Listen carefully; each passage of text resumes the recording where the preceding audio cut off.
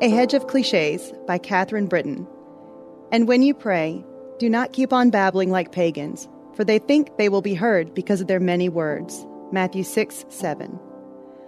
A Bible study friend recently encouraged me to rewrite the famous passage on Proverbs 31, Woman in My Own Words, with application to my own life.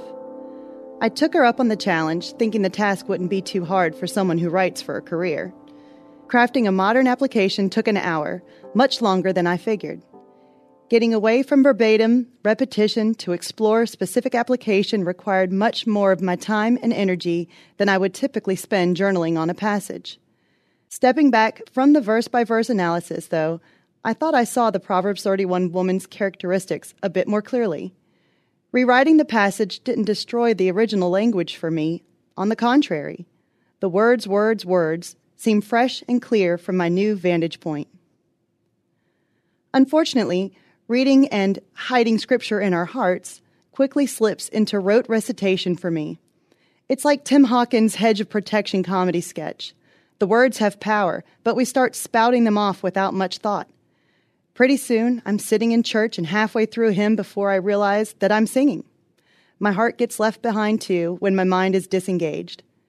Pretty soon, I'm praying a hedge of protection for somebody, partially because the phrase sounds good without making me think too carefully about their specific needs.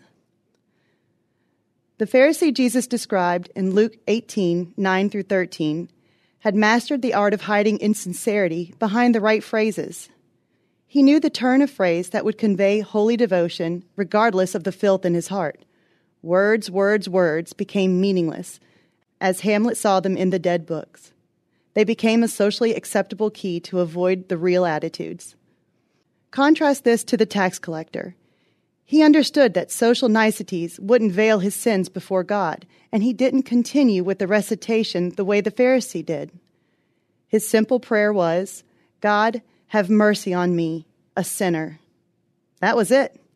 He knew the impact of a simple phrase far better than the Pharisee did. He didn't need to babble to impress God or those around him.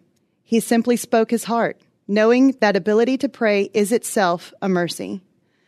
The beautiful language of Scripture is best adorned with sincerity of heart, not how many words we can string together in holy sentences. After all, consider how simple the Lord's Prayer is written, and how difficult and miraculous it is to proclaim, "Your will be done." Intersecting faith and life. There's not a holy attitude we put on at holy times. We are called to be holy all the time, in our joking with friends as well as our prayers. We need to speak simply, truly, and to God's glory all the time. This week, practice this by eliminating Christian catchphrases from your prayers, instead journaling your prayers to bring a fresh application. Thanks for joining us today, and as always, check out fantastic resources on faith, family, and fun at crosswalk.com.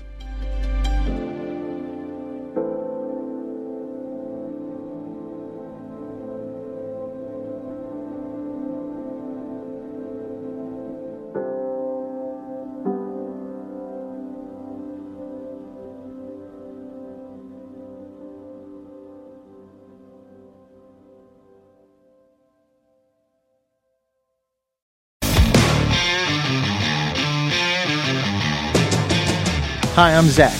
And I'm Randy. And we're from Salty Saints Podcast. We're a theology and apologetics podcast. We hope to better equip you to be salt and light for your community. We hope that we can help you to go out and be a reflection of Jesus Christ to those around you, to your friends and your family, and especially to those that do not know Christ. To find out more, subscribe at lifeaudio.com.